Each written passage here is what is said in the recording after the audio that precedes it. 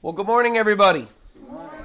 And good morning to all you coming from SoundCloud and all over the world. Welcome to Gospel Saving Church. It's good to be in the house of the Lord. Amen? Amen. Praise be to God. I'm so thankful that God has called us all here this morning, and I'm so thankful for another day. You know, God has given us another day, right? It's every day is a new day, and the Bible says that God's mercies are new every day. So we can enjoy His new mercies on this beautiful morning, and this beautiful morning of September. So anyway, if you guys want to join me in a word of prayer, and I'll ask God to help us understand His word and prepare our hearts. So join me, please. Lord, thank you so much, God, for bringing us here. Thank you so much, Lord, for giving us your word. Lord, as your word says, it's a light unto my feet and a lamp unto my path, Lord. It helps me to walk your path, Lord. It helps me, your word helps me to know the things that you want from me. It helps me to know how to please you, and helps me to know what doesn't please you. And so, Lord, I pray that today, as we hear your word today, Lord God, that you would help us, Lord, know which way we're supposed to go and what things we're supposed to do to please you. Help us to know, Lord, what is your heart, Lord, through this scripture today, Lord. Help us to see you, and I pray you prepare our hearts, Lord God, and help us to understand what you have to tell us today. Please, Lord God, help us to understand what you have to say to us today. We thank you so much, Lord God. I pray you keep all the distractions away, keep the devil out, Lord, and help us to focus on you and think about you and be focused on your word and what you have to tell us. And we ask these things and pray all these things in Jesus Christ's mighty name. Amen. So if you guys want to open your Bibles to Matthew chapter 27, we're going to be in verses 45 through 56 today. I'll explain in a little bit. But yes, that's Matthew chapter 27, verses 45 through 56. And I will talk about that and we'll read it after my thoughts from last week's message, the extreme love of Christ. I can't help that when I think about the extreme love that Christ showed for us last week and all the things that we read, I can't help but thinking that I am unworthy and completely undeserving of what he did for me. Why? I've let God down many times. I've disappointed him, I know, because of the things his word says. I've disappointed him many times. Over the years, I've failed to do the things that God has told me to do every single time. I haven't made a lifestyle out of it, but over the years, there have been times that God told me to do things, and I've failed him. I've not done them. Years ago, I was in this other church, and before service or as worship was coming, they had this tradition that the Holy Spirit moved in this church. And in this church service, before the service started, as the music was playing, it was customary tradition that somebody from the congregation or a pastor, assistant pastor or something would come up to the pastor, and he would pray for the pastor as we were, pray for the pastor to teach the message. And I was a brand new, not very long, a convert into Christ. And God spoke to my heart one day and said, go up there and do that. And I thought, wow, Lord, is that you? And I don't know if that's you. Should I do that? It was, a big church, and I was kind of scared. And I thought, I don't want to put myself in front of all the people and go up there and pray and, for the pastor while we're doing this worship thing here. And so as I sat there and I mulled around and I thought about it and I didn't act, well, then God sent somebody else because I took too long and because I wasn't going to do it. I don't think I was going to do it. So I've disobeyed God. This week, I had a Catholic guy that God wanted me to speak to at work, and God set up a divine appointment for me to talk to him. And initially, I messed it up.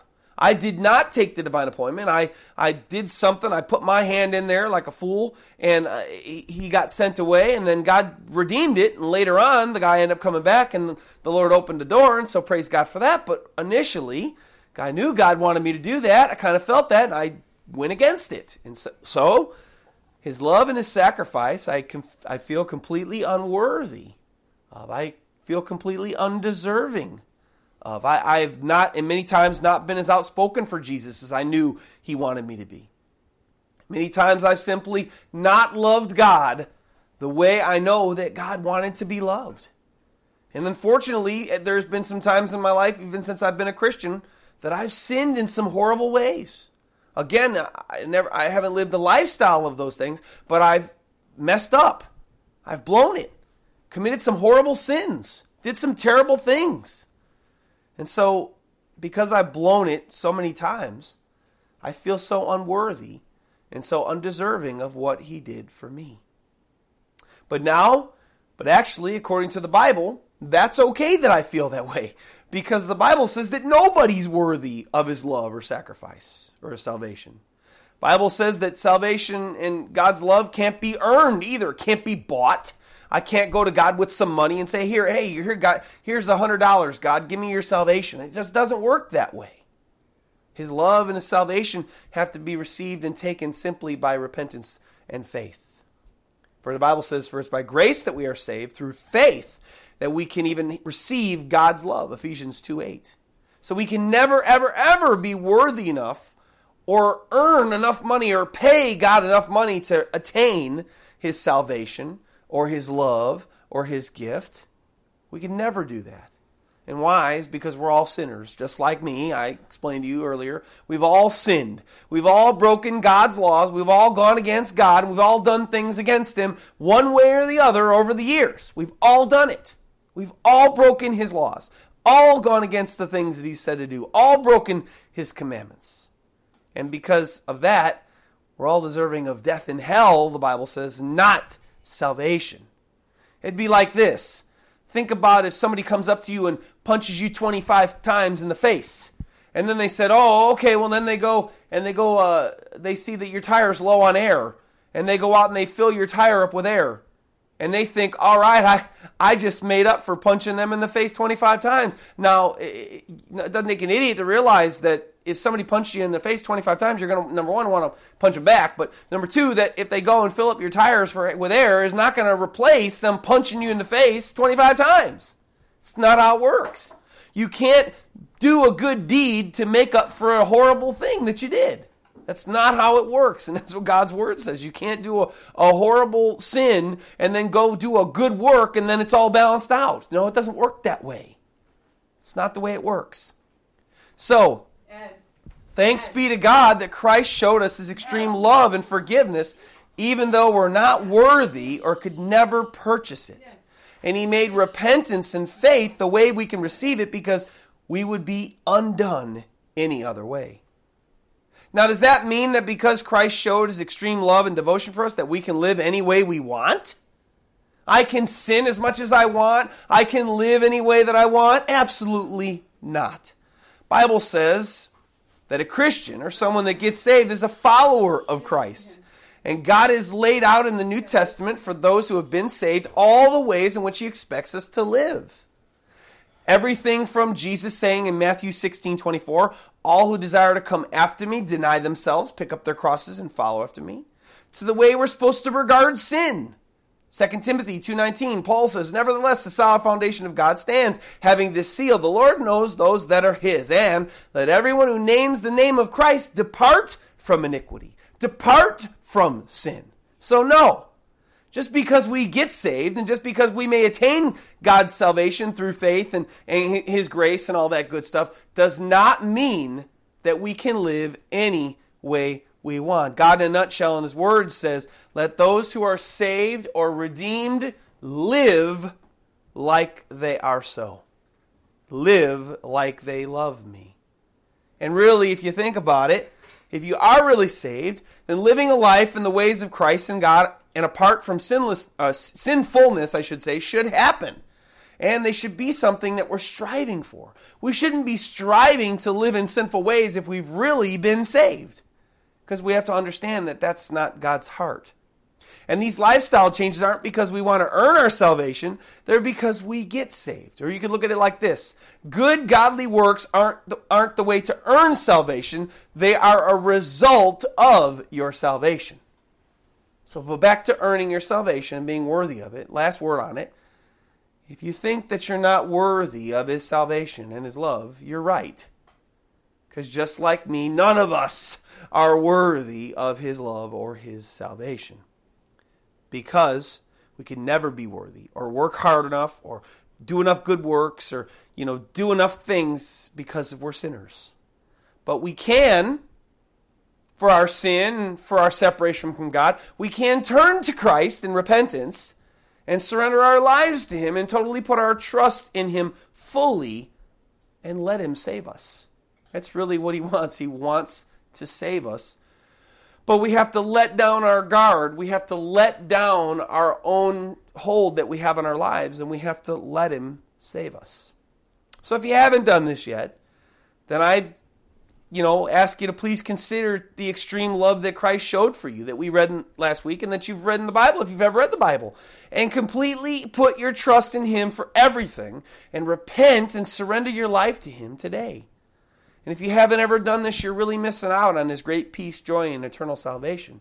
If you have done this, then rest in Him and follow Christ in the ways He told you to until He returns. All right, praise God. Well, let's get on to our sermon for today, shall we? The title of our new message is The Extreme Love of Christ, Part 2. As we had our Part 1, even though I didn't know it was Part 1 last week, The Extreme Love of Christ, Part 2. We're going to read Matthew chapter 27, verses 45 through 56. And as I'm going to tell you a little later, I know we read over some of those verses last week, but I have some more to say on them. So if you guys want to join me, I'm going to read Matthew chapter 27, verse 45 through 56, or you can just listen along, whatever you'd like to do. So Matthew 27, verse 45, the Bible says, "Now from the 6th hour until the 9th hour, there was darkness over all the land. And about the 9th hour, Jesus cried out with a loud voice, saying, Eli, Eli, lama sabachthani? That is, my God, why have you forsaken me? Some of those who stood there when they heard that said, This man is calling for Elijah. Immediately one of them ran and took a sponge, filled it with sour wine, and put it on a reed, and offered it to him to drink. The rest said, Let him alone. Let us see if Elijah will come and save him. And Jesus cried out again with a loud voice and yielded up his spirit. Then behold, the veil of the temple was torn in two from top to bottom, and the earth quaked, and the rocks were split. And the graves were opened, and many bodies of the saints who had fallen asleep were raised. And coming out of the graves after his resurrection, they went into the holy city and appeared to many. So when the centurion and those with him who were guarding Jesus saw the earthquake and the things that had happened, they feared greatly, saying, Truly, this was the Son of God. And many women who followed Jesus from Galilee, ministering to him, were there looking on from afar. Among them were Mary Magdalene, Mary the mother of James and Joseph, and the mother of Zebedee's sons. So in our last sermon, we talked about the extreme love of Christ that he demonstrated for us in the 4 exhibits toward the end of his life, unto death. That was the last exhibit that we studied, the extreme love of Christ, his death on the cross. But believe it or not, there are really 2 more hardcore examples of the extreme love of Christ that he shows for us here in verses 45 through 46, that last week we simply just didn't have the time to read over. I know I did.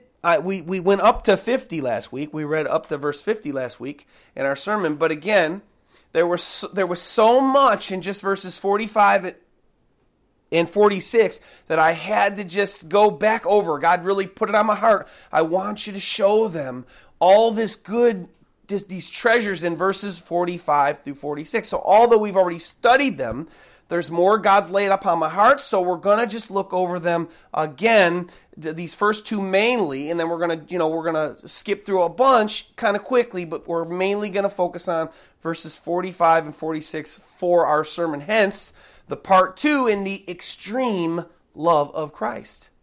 Today we're going to study these same 5 verses along with some more events that took place after his death, and even some we're going to see after the resurrection, and the last section that we're going to study today. So let's get to our study and look at the next huge examples of this extreme love that Christ demonstrated to us in verse 45. Again, I'm going to read it again.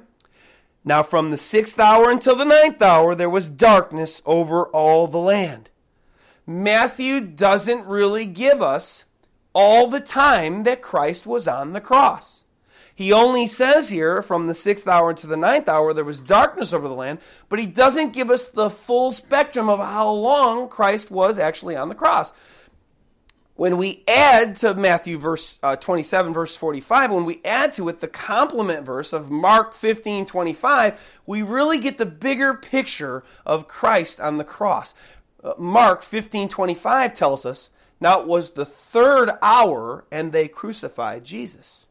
So what am I trying to say here? What is the Bible saying to us here? When we put these two together, we see that Christ was crucified at the 3rd hour, and that he died at the 9th hour. Well, when you put it all together, that means that Christ suffered on the cross for about 6 straight hours total. That, to me, that's an extreme love of Christ that we did not look at last week. And for whatever reason, God didn't put it on my heart last week, but I thought about it initially this week right away. Him suffering 6 hours on a cross. Remember, we talked about last week the physical condition that Christ was in while he was on the cross, right? He had been flogged and ripped huge chunks of flesh off his body. They had taken him and undressed him and made him naked and put a red robe on him and then stuck a crown of thorns and smacked him in the head with a reed, which made his flesh on his skull all rip off. And there's a prophecy of Christ that says that he was beaten so badly that we couldn't even tell if he was a man or a woman. Okay? So not only did he go through all this physical pain and suffering, his physical condition on the cross was terrible. It was horrible. It was wretched. As I said in my prayer today, when I was praying over our communion, we today don't treat refuse the way they treated Christ here at the end of his life. And so now just to think in that physical condition that he was in, that not only was he there for just a little while, but he hung there in a terrible physical condition for about 6 straight hours. So not only did he suffer greatly mentally, and greatly physically before the cross, but then he took that great mental and physical suffering to the cross, and he hung there for 6 hours on the cross in that great mental and physical terrible state that he was in. To me, that shows me another huge example of the extreme love that Christ has for us all. The fact, and when you add to it the fact that he could have come down like we talked about last week, he could have become transfigured like he did on the Mount of Transfiguration, and he could have escaped it all and destroyed them all at any time. But he didn't, because he had you and me on his mind. That's the extreme love of Christ that I've never seen ever before from anybody. Is that where his extreme love ends? Is that where his extreme love for us ends? No, because we have his extreme love part 2 here, so it's not. Look at what he says in verse 46, and this is where it really, really, really gets good. And about the 9th hour, Jesus cried out with a loud voice, saying, Eli, Eli, lama sabachthani, that is, my God, why have you forsaken me? Last week I alluded just slightly to the fact that Jesus was pointing them to Psalm 22. And this is a prophetic psalm written by King David in order to point them to the psalm so that they could check it out, and because it spoke about him. But really, in essence, this is the second main thing that God put on my heart, why we had to go back over these few verses, because I really wanted you to see this psalm in depth today. Because I want you to see for yourself just what Jesus Christ is trying to tell them about himself, and just how powerful of a prophetic scripture that it really is. Then I want to show you why him saying this here means, and he's showing even more of his extreme love for us by what he says here. So I'm going to read over Psalm 22 completely, and I'm going to teach on it some. I'm going to let the Bible do the teaching, though, but I want to read over Psalm 22 completely and just teach on it a little bit. So if you have your Bibles open and you want to go to Psalm 22, it's in the Old Testament. You can read it along with me as I read it, or you can just listen to me along as well. I always offer that because I read it along. But first, a little bit about the psalm, and I'm going to tell you a little bit about the psalm, so if it takes you a little bit to get there, it's in the Old Testament. You're going to want to go back in the Bible, kind of like halfway between Genesis and Malachi. So you can get there if you'd like, but a little bit about the psalm first. This is, the Bible says, a prophetic psalm. It's also a messianic psalm. This psalm, King David, which was the second king of Israel, when God first set up a king in Israel, the first king was Saul, second king was David. Well, King David was the author of this psalm. King David wrote this psalm anywhere between 900 and 1000 BC. That means that it was written 900 to 1,000 years before Christ was ever born. Now, not only was it written 900 or 1,000 years before Christ was born, it was also written, and you're going to see as I'm going to read it here in a little bit, it was also written, and it describes the event of crucifixion. And it's important to note that the actual event, the actual crucifying of people, wasn't even anything that happened until the early ADs when Rome started doing it. But yet King David saw the crucifixion of the Messiah 900 to 1,000 years before Christ was ever born. So I want you to keep all that in mind. And I'm going to read Psalm 22 and just see exactly what Jesus was telling us while he was on the cross. Psalm 22, verse 1.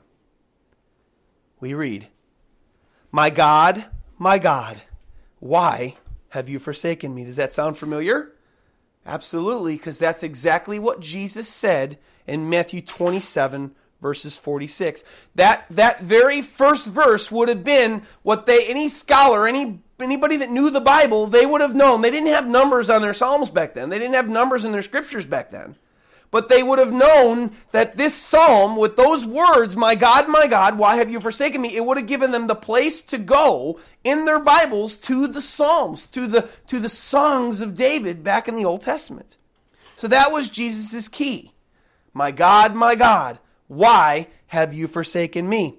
And he goes on to say, why are you so far from helping me and from the words of my groaning? Now, Christ didn't say any of this, but we've already talked about his physical condition on the cross.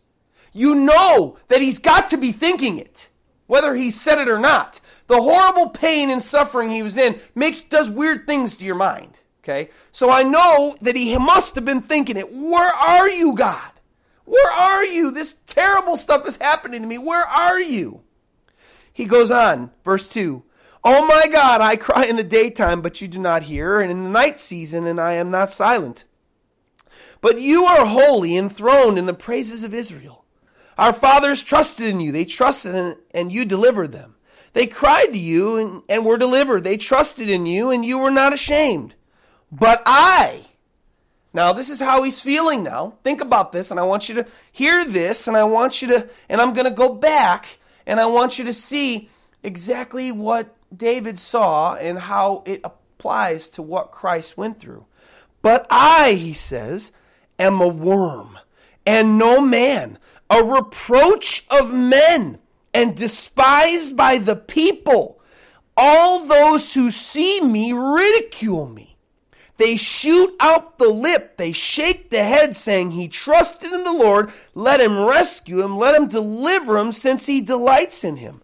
Well, I want you to, if you are, because keep your finger on Matthew 27 also, go back to Matthew chapter 29, or chapter 27, verse 39 through 43, which is exactly what we read over last week. And what do we read here? This is what happened to him on the cross. And it says, Matthew 27, verse 39, and those who passed by blasphemed him, wagging their heads and saying, you who destroy the temple and build it in 3 days, save yourself. If you are the Son of God, come down from the cross. Likewise, the chief priests also, mocking him with the scribes and elders, said, he saved others, himself he cannot save. If he is the King of Israel, let him come down now from the cross, and we will believe in him. He trusted in God, let him deliver him now, if he will have him, for he said, I am the Son of God. That's exactly what happened in Jesus' current time, right before we're reading what we're reading now in Matthew chapter 27, and Psalm 22, 900 to 1,000 years before this happened to Christ. This is what was said. David saw this. This is what was going to happen. Wow. How in the world? There is a God. And there is a God that knows the end from the beginning, guys. And this shows me here that God saw this and he knew this was going to happen. He gave David a vision and he prophesied of the suffering Messiah on the cross. Wow. Go to verse 9, Psalm 22. But you are he who took me out of the womb. Remember, God put him in Mary's womb anyway. You made me trust while on my mother's breasts. I was cast upon you from birth. From my mother's womb, you have been my God. Be not far from me, for trouble is near, for there are none to help. Remember, Jesus was being crucified, and there was nobody that could help him. Nobody. He was all alone from help. He was void of help. Look what he says next, verse 12, if you're looking along. Many bulls have surrounded me. Strong bulls of Bashan have encircled me. They gape at me with their mouths like a raging and roaring lion. I am poured out like water, and all my bones are out of joint. My heart is like wax and is melted within me. Look back at this, Matthew 27, verses 27 through 31. Now, notice he said, strong bulls of Bashan have encircled me. They gape at me with their mouths like a raging, roaring lion. Look at Matthew 27 and 27 through 31. Then the soldiers of the governor took Jesus into the praetorium and gathered the whole garrison around him. Coincidence? Around him. They were gathered around him, and they were strong soldiers, and they were all gathered around him. And they stripped him and put a scarlet robe on him. Then they twisted a crown of thorns and they put it on his head and a reed in his right hand. And they bowed a knee before him and mocked him, saying, Hail, King of the Jews! And they spat on him. And they took the reed and struck him on the head. And when they had mocked him, they took the robe off him, put his own clothes on him, and led him away to be crucified. Strong bulls of Bashan have encircled me. They gape at me with their mouths like a raging and roaring lion. What is he saying? They're torturing me. They're treating me badly. They're evil. They're all around me, and the evil's all around me. Look at these guys. And that's exactly what happened to Jesus by the Roman soldiers. Wow. Verse 15. He goes, my strength is dried up like a potsherd, and my tongue clings to the roof, or clings to my jaws. Remember, Matthew 27:48, that's when he got to the cross, and they saw him, and he started yelling out. What did the guy do? He took some wine, and he took it and put it on a sponge and put it in Jesus' mouth. Why? Because he was thirsty. His tongue was clinging to his mouth right here. David saw it. David saw the Messiah. David saw the tongue in his mouth dry, and that's why this guy came and ran and took a sponge and tried to give him some drink so it could, quench his thirst just a little. But David saw it 900 to 1,000 years before Christ lived. Verse 15, other half, you have brought me to the dust of death. Well, Matthew 27, verse 50 says that after he cried out, he died. Here, you have brought me to the dust of death. For the dogs have surrounded me. For the congregation of the wicked has encircled me. Verse 16. They pierced my hands and my feet. I count all my bones. They look and stare at me. They divide my garments among them. And for my clothing, they cast lots. Ladies and gentlemen, he just described crucifixion. 900 to 1,000 years before Christ, before crucifixion was ever invented. They pierced my hands through with nails, and they pierced my feet through with nails. And what happened? Well, Matthew chapter 27, verse 35 says that that's exactly what they did to Jesus. They crucified him. And they crucified him by taking nails and putting them through his hands and putting them through his feet. Then he goes on to say, I count all my bones, and they stare at me. They divide my garments, and among them, and for my clothing, they cast lots. Look at Matthew 27:35. Look at the Roman soldiers. Then they crucified him. They put those nails in his hands and his feet, and they divided his garments, casting lots, that it might be fulfilled which was spoken by the prophet. Matthew even talks about it. They divided my garments among them, and for my clothing they cast lots. And then what does he also say? Notice, you can't miss this. Then they look and they look and stare at me. Look at what the soldiers do after they crucify him, and after they divide his clothing amongst themselves. And they, sitting down, and they kept watch over him. David saw the Roman soldiers crucifying him, dividing his clothes, and then looking up and staring at him. And this was all 900 to 1,000 years before it actually happened. And it actually happened the exact way that David saw that it happened. And it happened to Christ. Matthew chapter 27 is the proof of that. And this is what Christ was pointing to. My God, why have you forsaken me? He was trying to take him back to this psalm. But that's not the end. That's not the end. He goes on to talk about his ministry and the growth of Christianity throughout all the countries. Look at verse 19. But you, O Lord, do not be far from me. Now, we already read here that he was brought to the dust of the death by the crucifixion, so he's dead now. So verse 19, though, he's still going. How can that be? Well, we know that Christ didn't stay in the grave after he died.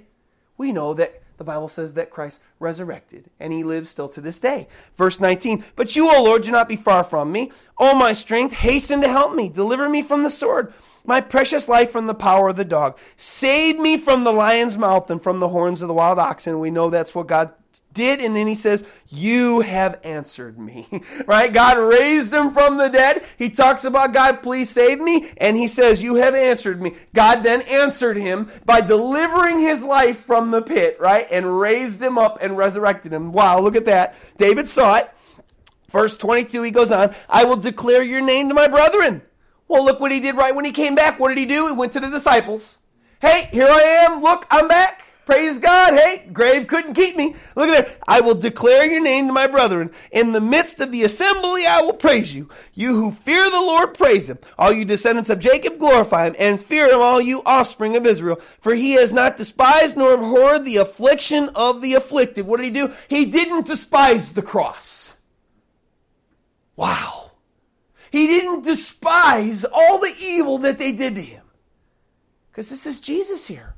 And we can clearly see it. It's not hard to see. This is his life, his death, how he died, the precise way he died, and then his resurrection, and then what he's going to do after. And it's all right here in Psalm 22. 900 to 1,000 years before Christ ever lived. Wow. Wow. And he says here, for he has not despised nor abhorred the affliction of the afflicted, nor has he hidden his face from him. But when he cried to him, he heard. My praise shall be of you in the great assembly. I will pay my vows before those who fear him. The poor shall eat and be satisfied. We know that in the Bible that Jesus said on the Mount of Olives, he said, the poor of spirit shall be filled. The poor of spirit. Those who seek him will praise the Lord. Let your heart live forever. All the ends of the world shall remember and turn to the Lord. Well, right now, we just had a sermon, a month or so ago, the Great Gospel Wildfire, where Brother Jonathan told us about all the restricted nations right now, what's happening in them. There's a great gospel wildfire going out through all the restricted nations. Christ is being glorified. Muslims and Buddhists and Hindus are coming to Christ like people have never seen in the face of the planet. Yet right here, all the ends of the world shall remember and turn to the Lord. It's the expanse of his ministry. His ministry is going to go through the whole world. Christ will be glorified and magnified through the whole world, and people of every nation all over the world will get saved. David saw it. And all the families of the nations shall worship before you. Every people group on the face of the planet will have people that are saved from it. And that's what's happening. That's what we've seen. David saw it. 900 to 1,000 years before Christ was born. For the kingdom is the Lord's, and he rules over the nations. Yes, he does. All the prosperous of the earth shall eat and worship. All those who go down to the dust shall bow before him. Bible says in book of Revelation, every knee shall bow and every tongue shall confess to Jesus Christ as Lord, to the glory of God. David saw it. 1,000 years before Christ was born.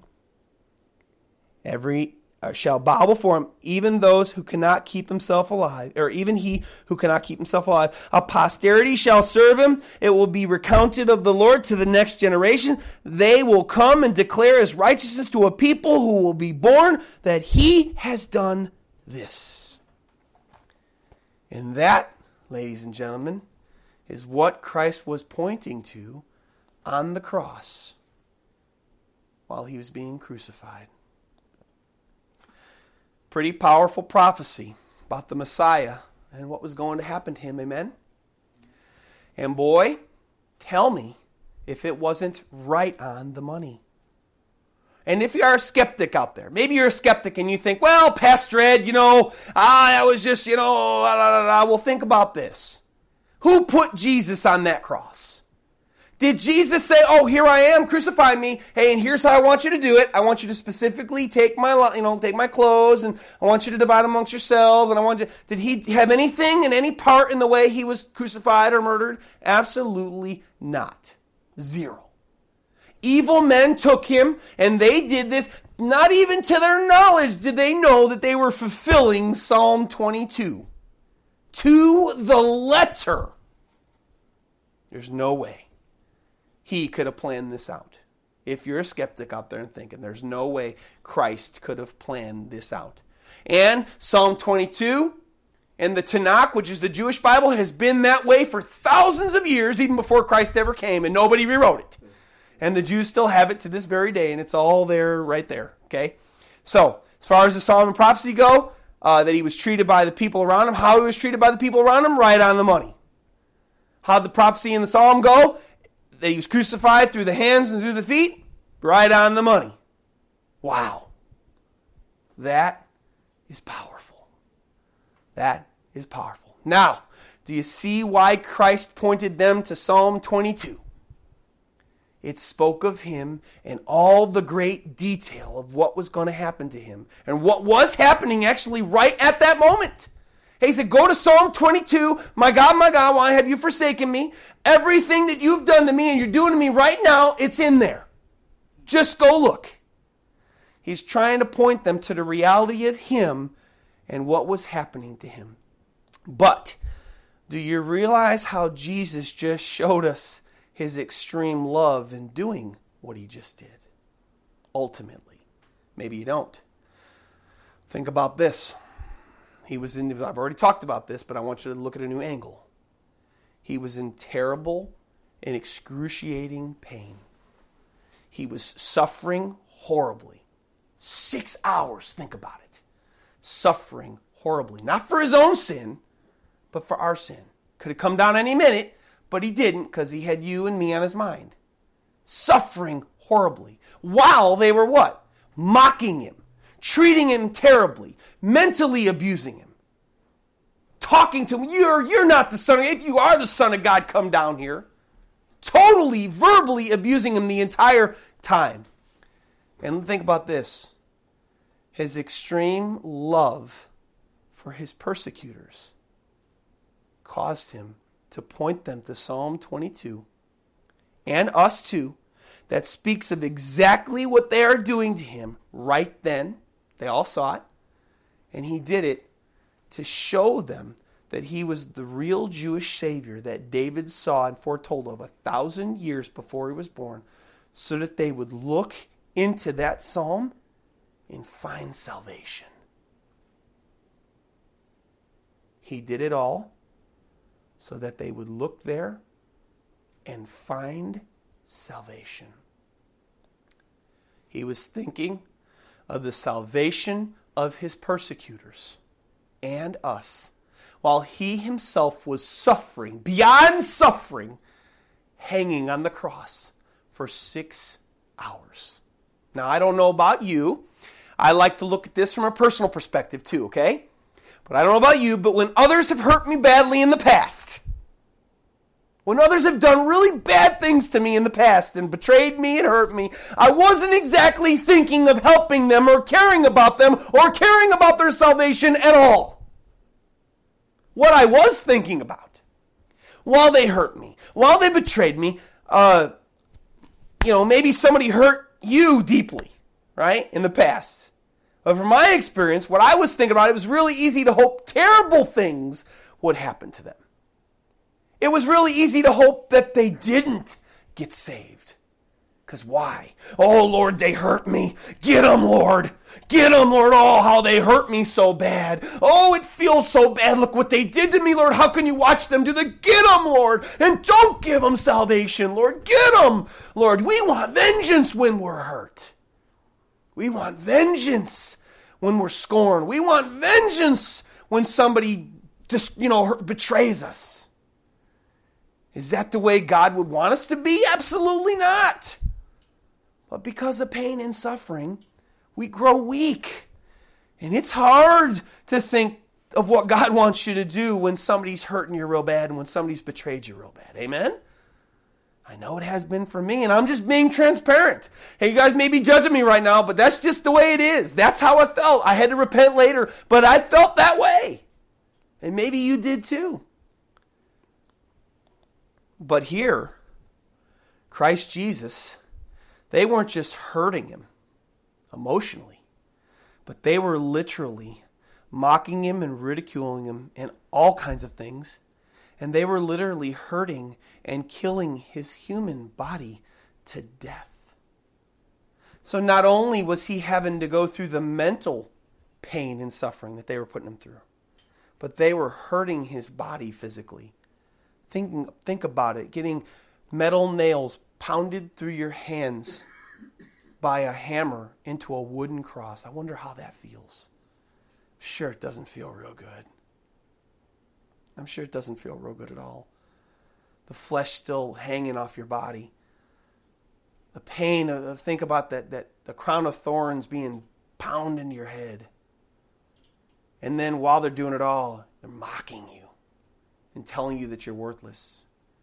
And here, even after all that, we see Jesus, while suffering greatly for us for 6 hours just on the cross, tell his persecutors how they could find salvation in him. Just tell me how you don't see the extreme love of Christ in that. And I'll tell you, I don't know what Bible you're reading. To me, this exemplifies more extreme love for them and me than I've ever seen or heard of before by anybody. Did they respond to his outreach of love while in terrible pain and suffering for their own sins? Did they respond to it with kindness? No. Verses 47 through 49 tells us that some who stood there when they heard that saying, the man said, "This man's calling for Elijah." Mock him. Immediately one of them took a sponge. One person there had mercy on him and filled it with sour wine and put a reed on it and offered him to drink. But the rest said, "Let him alone. Let's see if Elijah will come and save him." No, they mocked him. They heard his love. They heard what he said. See if God will rescue him. See if Elijah will come. Yeah. I could see their faces looking up at him in hate. As I said last week, he never hated or showed disdain or hatred or hated anyone from the beginning of creation. Yet, look at how they treated him. And how long did they do it? How long did they continue to do what they did? They did it unto his death, verse 50. And Jesus cried out again with a loud voice and yielded up his spirit. Wow. Extreme love after extreme love. Now, because of time, we'll get to the other half next week. Because I feel that I'm supposed to close here, even though I was planning on doing more. I got to do what God says. And I want to be a respecter of our time and his. And so I just want you to think about the extreme love that we just saw in Christ. Not only did he spend 6 hours on the cross, but we see a tremendous show of his extreme love for us, not only for all humanity as a whole, but even for those murderous people that fully set their heart on killing him. Wow. They fully set their heart on murdering him. And yet he extremely showed his love for them in an extreme way by giving him these clues toward the end of his death. I said it before and I'm going to keep saying it. I'll say it again. I've never, ever, ever heard of the kind of extreme love that Christ showed us at the cross. Think about this. The fact that he would reach out in love, hoping to give these evil, murderous people a clue that could lead to their salvation and repentance, to those who had planned his execution. Remember, they planned it. They set it up. They devised it. Murder. First-degree murder. I talked about that some time ago. to the people that carried out his execution. Wow. To the people that taunted him while he was being executed. To help them find salvation while he was suffering a terrible death, while under the duress and the stresses of the cross, in the kind of physical condition that he was in, shows me an extreme love that I have never ever heard of or known except for by him. I wish that I could tell you that I've loved people in my own family and even myself as much as Christ loved us here, but I can't. I've never, ever, ever even had the opportunity, nor do I know that I could stand that opportunity. But Christ here shows us an extreme love that I've never heard of from anybody ever before. Even those people you say, well, Pastor Ed, just the other day we had September 11th. Those firefighters that went in there to save them, they sacrificed. Yeah, they did, and that was an extreme show of love. But they didn't show extreme love for people that had ripped the flesh off their bones. They didn't show extreme love for people that planned their execution. They didn't show extreme love for people that were taunting them while, they were being executed. No, they were sacrificing their lives, which is a great show of love, but for people that were just their own humankind. And those people had never done anything to him or them. Here, Christ reaches out with an extreme type of love for those people that had purposely planned his death, executed his death, and taunted him while he was dying. So again, we reach the end, and we have to decide how we're going to respond to the extreme love that Christ showed us at the cross. Will we continue to live in the sins of our fleshly bodies and for ourselves? Where we're our own gods, where we're in charge of our own lives, where we make our own decisions and we run our own lives, and where we tell God, I don't need you, God. Will we continue to live that way? Or will we respond to his love for us and take a step of love towards him back? And I talked about it in the beginning of the sermon. How do we do that? We can't work for it. We can't earn it. Can't do enough good works. All we can do is receive it by falling on our knees and telling God he's right and we're wrong, and repenting from our sins and telling him that we need him and receiving it by faith. That's all the Bible says that we have to do. The Bible says that we got to show God that he's important to us by making him number one in our lives and putting ourselves to the back and putting him on the throne of our lives. He wants you, but do you want him? It's real easy. Real easy. Repentance from dead works, faith toward God. It's real easy. But who do we want to live for more? Ourselves or Christ? But of course, God puts his gift out there, showing and proving his love for us by demonstrating his extreme love for us in Christ and all that he did. And now it's up to each one of us whether to either embrace it or reject it. So how will you go forth from this time forward in your life? Can you sit here and think of Christ did that all for me, and now I'm going to go out and I'm going to keep doing the evil that I've been doing? Or will today you repent? And will you turn to him and realize, wow, if you can love me that much, and let me tell you something, no matter where you are, no matter what you've done, repentance and salvation is open unto you if you turn to him. Because none of us is worth it. None of us can ever earn it. None of us can ever do enough good works to get it. But will you turn to him to receive it?